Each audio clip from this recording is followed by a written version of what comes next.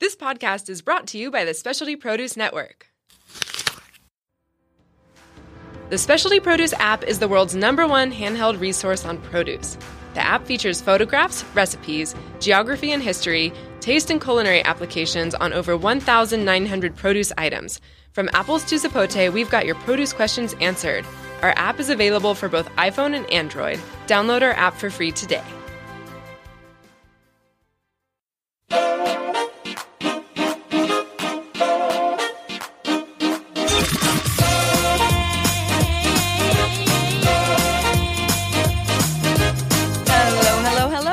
Welcome to Noon 21 on Tuesday.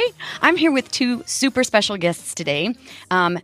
Everyone in the food world of San Diego knows the first one, Jack Ford. Welcome today. Hi there. And you've brought a little baby friend today, known as Olive, but on this special occasion has been renamed Venny for Venissimo. Thank you, Jack, and welcome. How are you? I'm great, thanks. This Good is to be so here. good. It's so good to see you, and it's so neat to have this little gal with us One today. of our ambassadors here. Ambassador, tell me about her. She is a 12-week-old Saanen doe. She's a little girl goat, and she's going to grow up and make beautiful milk, in which will turn into cheeses and Such share as with these? people and help educate our beautiful San Diego County. All about it. How long before she will start making milk that you will use for that? How long does it take with a goat? It'll be probably about 15, 18 months before okay. she'll have to have a baby, and then they'll get the milk first, and then once they're done with it, then we get it and we turn it into great cheeses. And great cheeses. And in the meantime, she gets to, like you said, tour around the city, meet everyone. We were just talking about how a lot of the goats on our farm have been kind of going to A-list parties for about the last 5 years. They've been making the rounds. Better invites than us. Yeah, exactly. Whether it's from La Jolla to South Park, downtown, all over. So a lot of the chefs have gotten friendly with them as well. With her. Oh, that's just really super. Let's start, though, Jack, with you, because I've known you for a few years now, in passing, because you are just such a name in San Diego farm community, San Diego cheese community. Where did this all begin? Tell us about who is Jack Ford. I'm still kind of wondering that myself. But with the farming it's a second career for me. Okay. And we had some life-changing events in our family, and it started with my dad. Yeah. And kind of everything that was old was new again for us. And he had a medical event, and so we just started raising food for ourselves and our family and our neighbor, and it just kind of grew and grew from there, and that's where this came about. And I grew up on kind of what you call a gentleman's farm, and it just kind of we took it to the next level, and we've always enjoyed food and travel and history and culture, and it kind of all came together. For us in this instance. When you started with food, did you start just like with plants? Like were you growing fruits and vegetables, say? Or did you always do with animals? Animals were always a part of it. Chickens, goats, pigs, the smaller ruminants from there. So and went from there. Yeah. And you brought today beautiful spread of cheeses. Correct. Did the cheese come after because you had all the milk? Is it just kind of the natural progression when you are on a farm? From raising livestock and poultry and harvesting animals, it kind of became this cleanse. You didn't really know what was happening until afterwards. You look at it and you think, and it's kind of what I've also learned is that goats and cheese is a great portal to open up conversations with people about what food should be and how we should be eating without being preachy. It's a really natural, everybody wants to sit here and hold Venny or taste some beautiful cheeses or learn about them. And so we're trying to be inspiring. These are two great ways to do it. Yeah, I love that term that you're not trying to preach, but you want to be the ambassador. You want to promote. We want to try and get people as to think about getting as close to the source as possible. We preach local. What we do preach is local. Yeah, and we want people to look for relationships and not labels. And it's important to have those relationships because you need those patterns. Farmers need those patterns. And not just it's not a whimsy, and that food is not a product or a thing, but it's a direct relationship with Mother Nature. Yeah, and I think that's what you advocate the most, and which is so interesting to see and learn, is you see where the milk comes from that goes in to make something like this that then gets to a shelf like Venissimo's and then into your kitchen. Exactly. Versus just something that you just pulled off the shelf. Who knows where that came from and how it was put together. Yeah, it's all part of a biodynamic. It's we're trying to everyone's trying to do a great job about reducing their footprints, and we try and do that same on the farm where we create a mosaic, monoculture. With that, and these are all everybody kind of has a job. Sure. Their contribution, exactly, right, to the community. How long was this? I think this is so interesting. You're living a dream that I think so many people have to leave. Maybe it's a corporate job, or maybe it's that lifestyle, and you're living something that's very romantic and Renaissance. Tell us the good and the bad about what you do.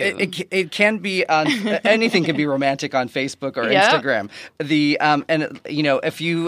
If you love what you do, you never work a day in your life. Yeah. But I will tell you though that I think the thing that Mother Nature can be really tough. She's a tough teacher, a tough editor, and you never know what she has around the corner for you, or we'd probably never walk around the corner. But to get to still learn every day and be a part, and kind of growing up, we were always taught, God gave us 2 ears and 1 mouth. He wants us to listen more than talk. And just by watching animals and behaving naturally without any intervention and stuff, we learn so much about ourselves, or it really kind of gives us, a different perspective on our lives. These are not things that there's an app for you can download. Yeah. It's a real live, you have to be on the ground experiencing. And learning. Is that how you did it? I mean, you didn't know everything about any of this when you started. I ate a lot of cheese, which does not make you an expert about making cheese. No. But it's really, I started to kind of think about it, and they've been making cheese for a long time, long before they understood. They thought the world was flat, and all sorts of, basic things like kind of a Game of Thrones. There was cheese there. But it was just, so I just started with the very basics. And you just make a lot and you learn a lot from that. And, cheese is basically, it's a fight between good and evil. And when the good bacteria wins, which is 99.9% of the time, you get cheese. If it doesn't, then you've made a mess, and that goes down the drain, and you start again. Yeah. But it's like it's one thing I think is important with teaching people and getting them connected with food is to kind of demystify like what all of these things are. And it's we really love talking about the French paradox, or the lactic acid. Diet where you have a healthy gut and you can eat these good fatty things, but it's in moderation, and it's actually good. Cheese is just milk for grown-ups. It becomes like so many things that you ferment. It becomes value added. It actually becomes better for you. It's like taking what Mother Nature gave you out there and blowing it up and making a big photocopy of it. And that's much healthier for you. Yeah, isn't that so good? Yeah. Milk's leap to immortality. Exactly. Right? Exactly. No truer words were said. Right. Because on the farm, as we were talking kind of earlier, milk goes bad quick. Very quick. Not everybody has refrigeration, the capabilities we do. And even with that, it goes bad quick. Yeah. So what do you do with it? It's the perfect catalyst for all sorts of things. Dreamy. It has to get chilled down very quickly to negate that. So and it's been learned. And this is our milk program, and we work a lot with Very Good Food Foundation. Is all set up for making cheese, yogurt, etc. And we've been doing this project for about 4 years now.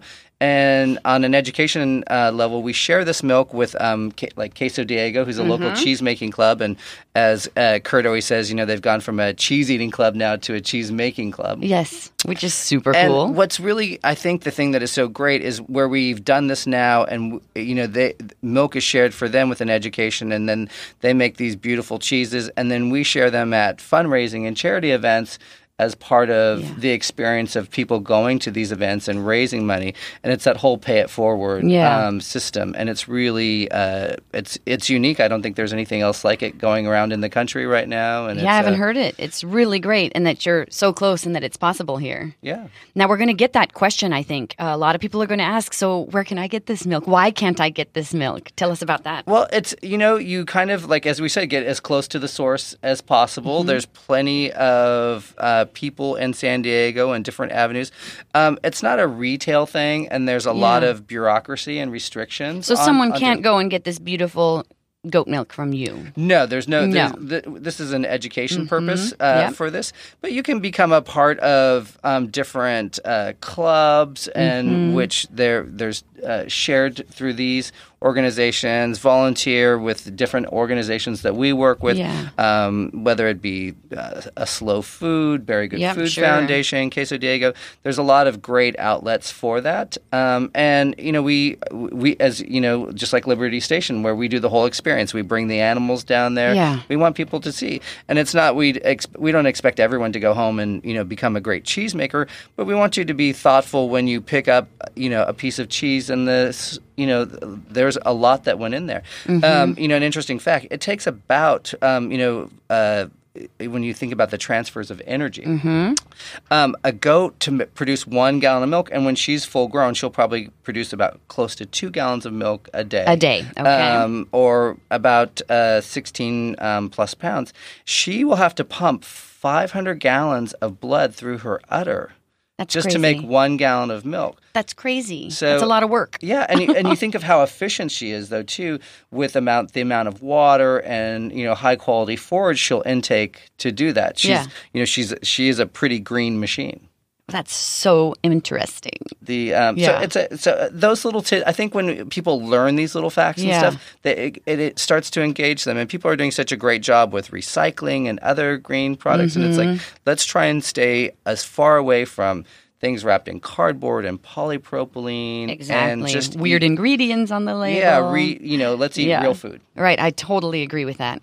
Back to that milk, because that's fascinating with the blood pumping. But you talk about her doing 2 gallons of milk, say, a day. Right. How much cheese would that make? Like, how much of a fresh chev that everyone's familiar with from the goats would those 2 gallons make? Probably close to about 2.5 pounds. Okay. But then we take that whey that's left out of there, and it's being used to feed chickens and pigs. That's so super, too. Yeah. Because you do it all. Turkeys, I know. Everything. This is all this kind. That's what a farm is. It's that balance between them all, right? And it's a really and it constantly changes. Because you're learning and you're fine tuning as you go. As you well. go. Yeah. So we've got goats today, but I understand you also have sheep and cow, or you work with them. We have sheep, and it's the only really kind of herd of sheep. And we share it between a few of us, and our exponentially the numbers grow. Yeah. We have these guys. So it's I think the only real herd south of the Central Coast. That is awesome.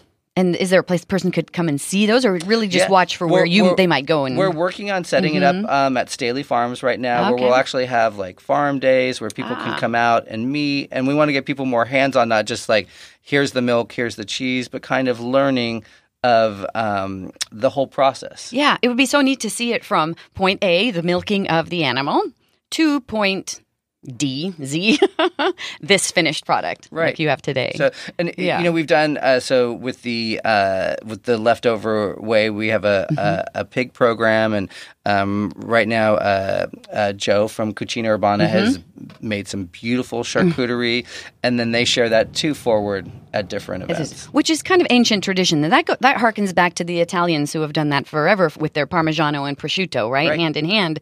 And what Jack's talking about is taking the byproduct, the leftover, the waste of cheese making, and turning it into food for another creature that becomes food. It's just it is that cycle of life. Exactly. It's so important, and it also goes back to where food is always community. And if you're going to grow something or raise something or make something, you're going to share it. Share it, exactly. And that's important. And that's kind of it helps as a cultural restoration, I think, for us, where we get so busy and we always want things just a thumb click away. Yes, and bring it to my door. Exactly. And we need more hands-on. It's good to get a little dirt under your fingernails here and there. Yeah. And have those experiences. I think that would be great. I know that I'm sure you do a lot with kids who could have a day on the farm or something like that. Is there any sorts of adult camp, like a day on the farm? We don't have anything like that. But Barry, we're always we're really geared up, and we're trying to do more and more, and we are getting a really talented group of individuals. So we would like to do kind of maybe a farm camp for adults or something. It'd be really interesting. Yeah. We always have to be. It's a fine line because there's really strict labor laws in regards to farming and who can do what. Okay. And so we always have to be very attentive to those things, so not to get in trouble. But we'll work it out. Yeah, work it out. That would be really, really interesting, I think. Super. Tell us a little bit more about Berry Good Food Foundation, because you work with them. I know we've done a couple events, and it's real interesting. And they're a unique organization. The founder, Michelle Larac, started it. I think officially, I think it's a little over 2 years old, but it came from Berry Good Night. And Berry Good Food Foundation does everything from scholarshiping young farmers. Okay. Last year, they gave out $4,000, and even in those scholarships that they gave to the kids, they gave money for those kids to mentor other kids. Oh, nice. Yeah. And that was done in association with the San Diego Food and Wine by the Bay Festival. They're helping with school gardens. Yeah. We help out different culinary students. Okay. We have a program going right now for this for the last 2 semesters at Mesa College, where we actually helped put them in a garden at their new teaching. Oh, nice. And then we also, every month, we bring in a chef and a farmer or a fisherman. Yeah. So, nice. That's been the next month. We're doing Brad from Trust, and he's doing a lamb.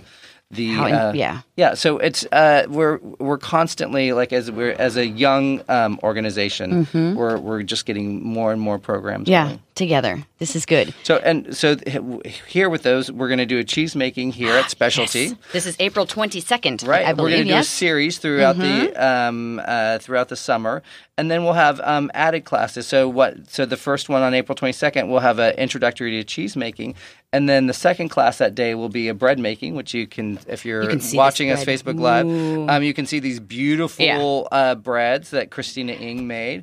Again, this is the real deal. Right. Yeah, this is what bread should look like. It is. I wouldn't do it justice to describe it, but I will tell you that Christina sources the grains locally from California, as local as grains can be. We don't have the water or the rainfall here to do that. And so she's actually buying whole grains. Very Good Food Foundation bought a stone mill a couple years ago. That's so she's super. actually buying the whole grains, milling it, and making this bread. And it's another pay it forward. Check the Very Good Food website. We're going to add a grain pop-up dinner with Whisk and Ladle Katana, I think next month when Ben Schofield comes back.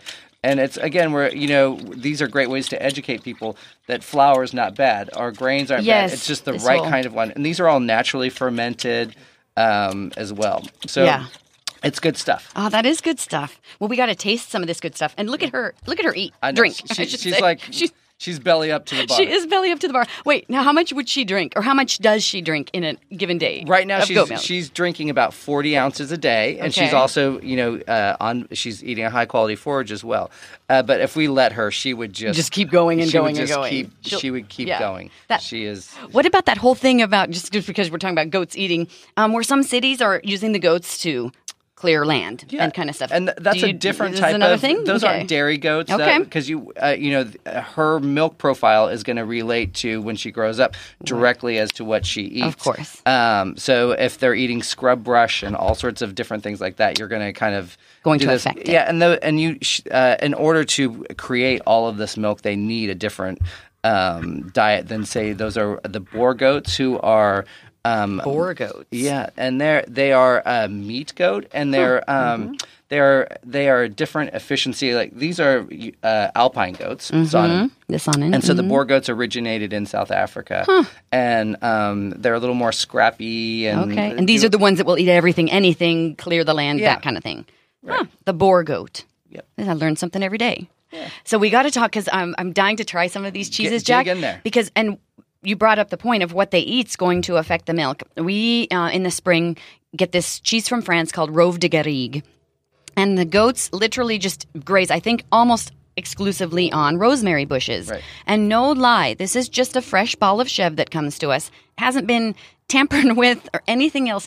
It's like you're eating rosemary milk. Right. Because that's what the animals have eaten, and it's pure rosemary, and that's just very crazy. Herbaceous, but it makes sense. Yeah. Yeah, it's really good. So the cheeses that we have today, what have they been eating? Mostly milk?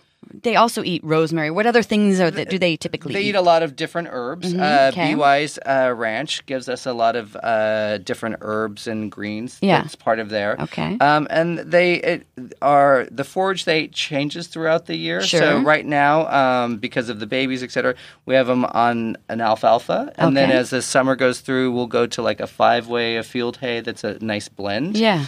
Which will change the milk to kind of a more grassier thing. This year, because we didn't get the rainfall we don't have as much like wild fennel, celery, and the sunflower that becomes a part of their diet. So that's being supplemented, like the black sunflower, which will boost their fat. Okay. And the milk on there, and you'll taste it when you taste the cheese. And can you taste that difference, like seasonally? Do you think in the milk and what the batches taste like?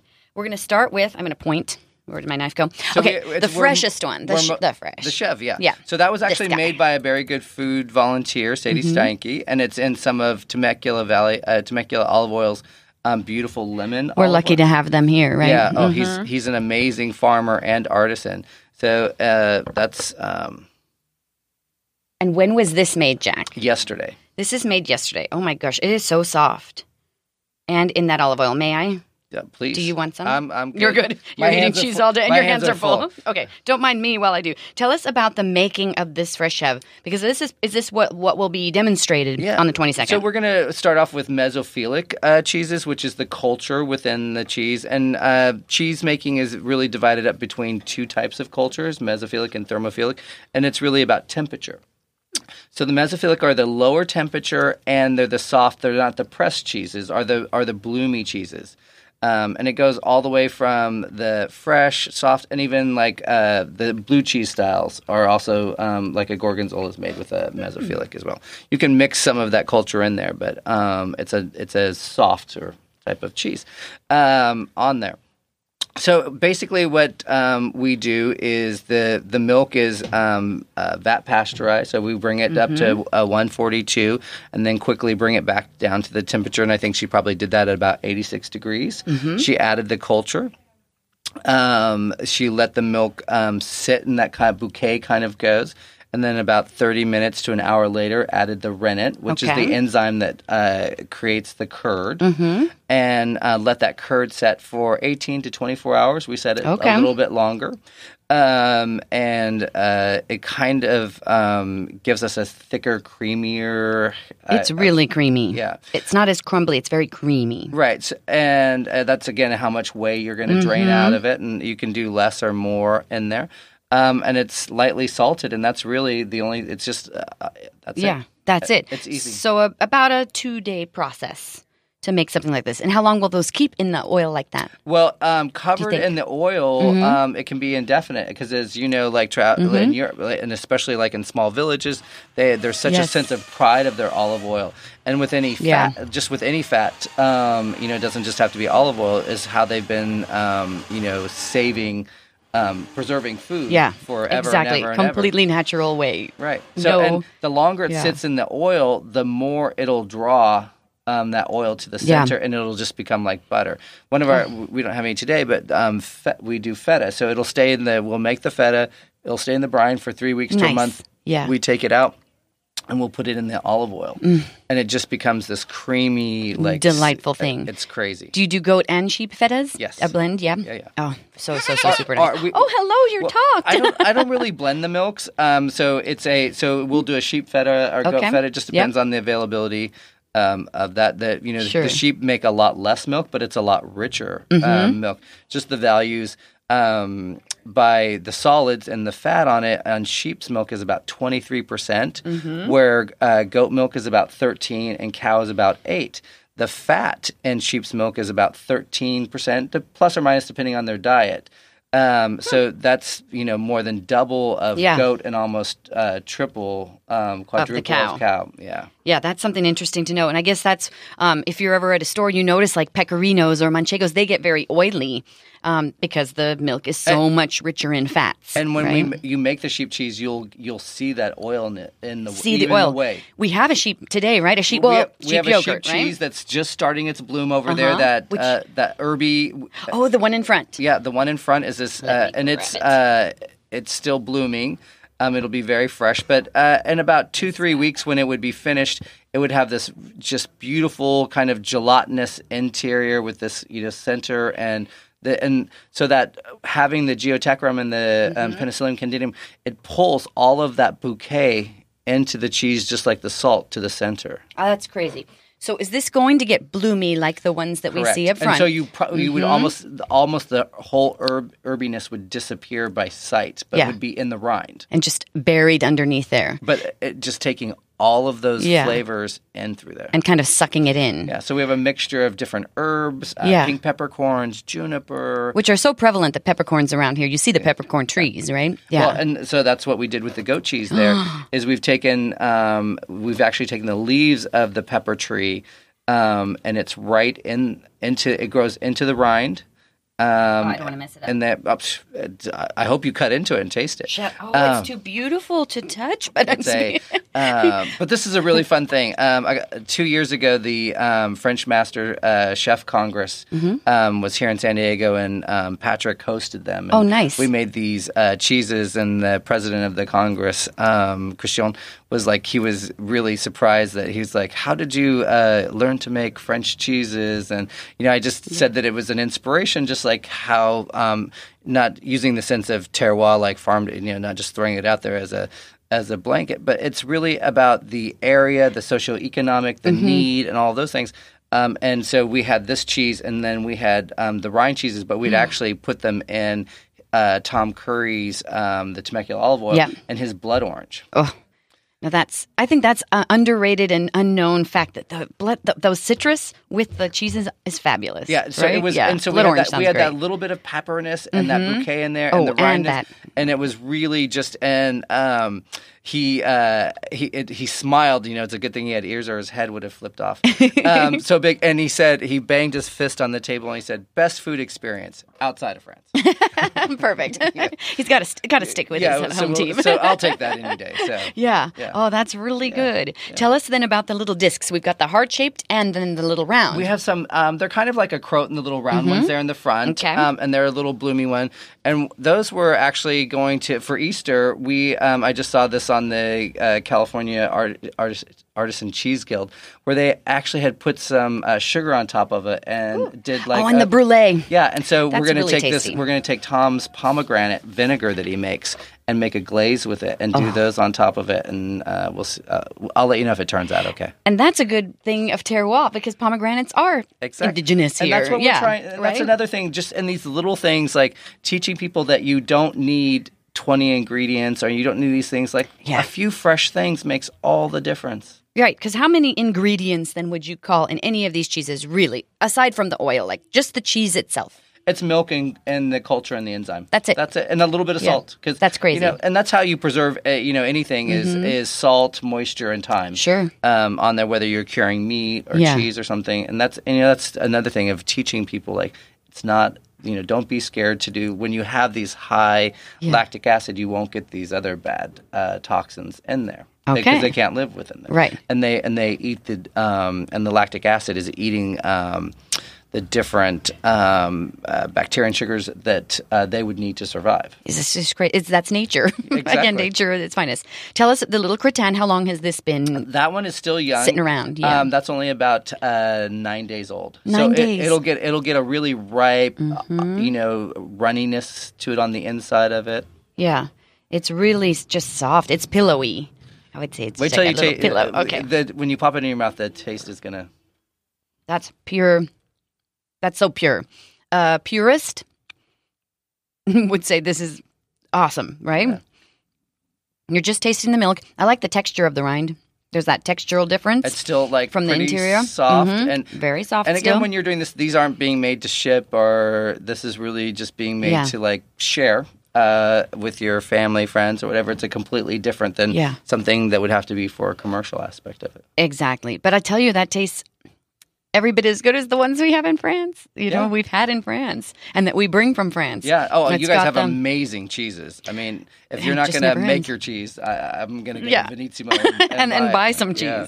And learn something about cheese when I go there myself. Yeah, it's kind of fun, right? Yeah. Just all the differences. I have no idea how you guys collect all of these different cheeses from artisans. Oh my God, we've had 2,000, Jack, in history. 2,000 different cheeses. If you can believe there can be so many variations on something that has so few ingredients, right? But it's like wine. You have all these variations based on age, culture, where it comes from, etc. Stainless oak, this, that. Yeah. Same with cheese. They are go hand in hand. Yeah. Amazing. Do you dabble into that as well, wine and beer making? No, you sticking with the... Yeah, and we also, through Very Good Food Foundation, will teach different food preservation classes. Some people call them the granny skills or whatever. But these are things that also, too, that, are getting we're getting 2 and 3 generations removed. I know. That's so sad. Yeah, and that's actually how I first met Danielle. She came to our tomato preservation class. Vegan Danielle came to tomatoes. As I remember, her fiance came in kicking, screaming. Like he didn't want to. I think football was on or something. He's like, no. He was like, no. But I will tell you. And as I showed the example of the class, he did something completely off the charts. He did center slices, and he did his tomatoes and onions and garlic, and he created this beautiful stack inside the jar. And it was really cool. I was like, wow, this guy is, he found his happy place. This is a really good thing. And I believe he had a good time. So we'll have to do that again. But so he's picked up this granny skill and modernized it to today. Yeah, right? But just his, he did it in a very artistic, creative way. So it was kind of fun to see that. But that is super cool. Are you finding more men and women going into this preservation and the making and the I think there's a lot of people that are really interested. A lot more people are. The whole local food movement and just the last 5 years, let alone the 10 years, has just. I mean, there's crazy. So much progress being made, and everyone is just doing an amazing job. On there. There's always room for more growth, but it's just. There's a lot of interest, and the great thing is there's a lot of knowledge, and people have access to where to find these things, and that's the great thing. And then it's just giving them the confidence with the hands-on, or showing them. But it's also teaching them you can't do that cold pack, that French method of jarring tomatoes. You can't just go to any grocery store and buy tomatoes from wherever they came from. You need to either grow them, or they have to come from a farmer's market or a place like Specialty where you can smell the summer, because that's what you're putting in the jar to preserve it. And that's a really important thing to teach people when you're making these things. You're just not going to go get any a commodity, tomato, anything, and put it, whether it's pickling or any fermentation or something. You really want to start with the best of the first ingredient. Yeah. And isn't that with the vegetables, and not to go to all, just like the milk, you can smell it, you can taste it, it's going to be good if it starts with good milk. You smell a vegetable or a fruit, you know if that's right. I mean, if there's no smell, which typically there's no smell, then how can that be good? Even put into the jar, why even bother? Exactly. So. Yeah, so good. One last thing too, I forgot the yogurt. Tell us the difference what makes the difference between the cheese and the yogurt? It's a method of how you're doing it, and this is a thermophilic because it's cooked at a higher temperature. Okay. So we actually bring we want to the casein in there. We want to actually stretch it, so we'll bring it up to a temperature of about 180, which will help to thicken it and get it longer. And then we'll bring that back down to about 112. And then you can buy a yogurt maker and all this stuff, but but you don't need to, right? No, what I basically do is use about a 40-quart ice chest, and after I've set the culture and have it all ready, I'll put 120-degree temperature water in the ice chest, the same level as the milk in there, and set it in there. I have a lid on it. Close the lid on the ice chest. It sets for about 18 hours, and this has not been hung. There's no salt added to it. Nothing. It's just milk and culture. That's it, and it just been setting. You didn't have to go through anything fancier than that. I mean, a little time. A little time. And then once you start yogurt and you get good at it, you can then just keep taking your culture from yogurt to yogurt to yogurt. Is that like sourdough, like a person does with their sourdough? Exactly. That's so sweet and good. There's nothing else in there. There's not even any salt to brighten it up. It is just pure and simple. So I can't even describe that. And the sheep, the combination, yeah, that's yogurt. Yeah, real yogurt. Because I don't know, I get really angry looking at yogurt. If you look at the labels, how much sugar is in this healthy food of yogurt? Well, oh my, it's shocking to me. So this tastes sweet, though. I mean, it's sweet to me and tart. The fat is there, and that the culture that I originally started with gives it that nice sour. If we were to drain it or hang it, so more whey would release out of it, it will get thicker and thicker, and it'll have a higher sour to it as there. Yeah, that's just phenomenal. Now that would make me eat yogurt more. Yeah, no, it's a great way to enjoy that. So I have a friend that's a farmer as well, Sandra from Be Wise, and with her strawberries, just phenomenal. Yeah. All good stuff. And the bread again, tell us who bakes that, because that is fabulous. Christina Ng has been working with Very Good Food Foundation for several years now. We acquired a stone mill. I don't know if it was last year or 2 years ago. And so she actually sources the whole grains through the California Grain Coalition, and some from Hayden Farms in Arizona, which are heirloom. We get this purple rye from them. Oh, nice. We get crackers from them. They're very good too. Really, she's really put a lot of time. Christina's not only this really brilliant chef, but she has a degree in food science from UC Davis. And art. That's beautiful. I mean, and I think her first loaf of bread turned out like that, maybe too, or something. I don't know. She's just that's a talent. She's so talented, and she has such an amazing stewardship, also too, for all living things in the earth. So there's just it's just woven into that. She just recently came back from Italy and toured all the grain fields of Tuscany, and she showed me this picture. I think the one stone mill was I think it was 7 AD, or amazing, stuff. How functional things still are today that were made 1,000 years ago. 2,000 years exactly. ago. So you can't. Some things don't need to be changed. Some things are perfect as they were. Right. Or put in a box. Or wrapped in plastic. Or preserved with some weird preservative. Yeah, this is so. Yeah, it doesn't need a lot of salt, sugar. Corn, something. So real. Yeah. And grains can be not all flour and grain are bad. What is this with the fear of flour? Where did this come from? When you're buying a processed bread that hasn't been naturally fermented, you're going to run into all sorts of. Okay. I think your body doesn't. When you have something like that, your body doesn't recognize whether it's a Snickers bar or a piece of Wonder Bread. That's sad. Yeah. I mean. It's too good to be true.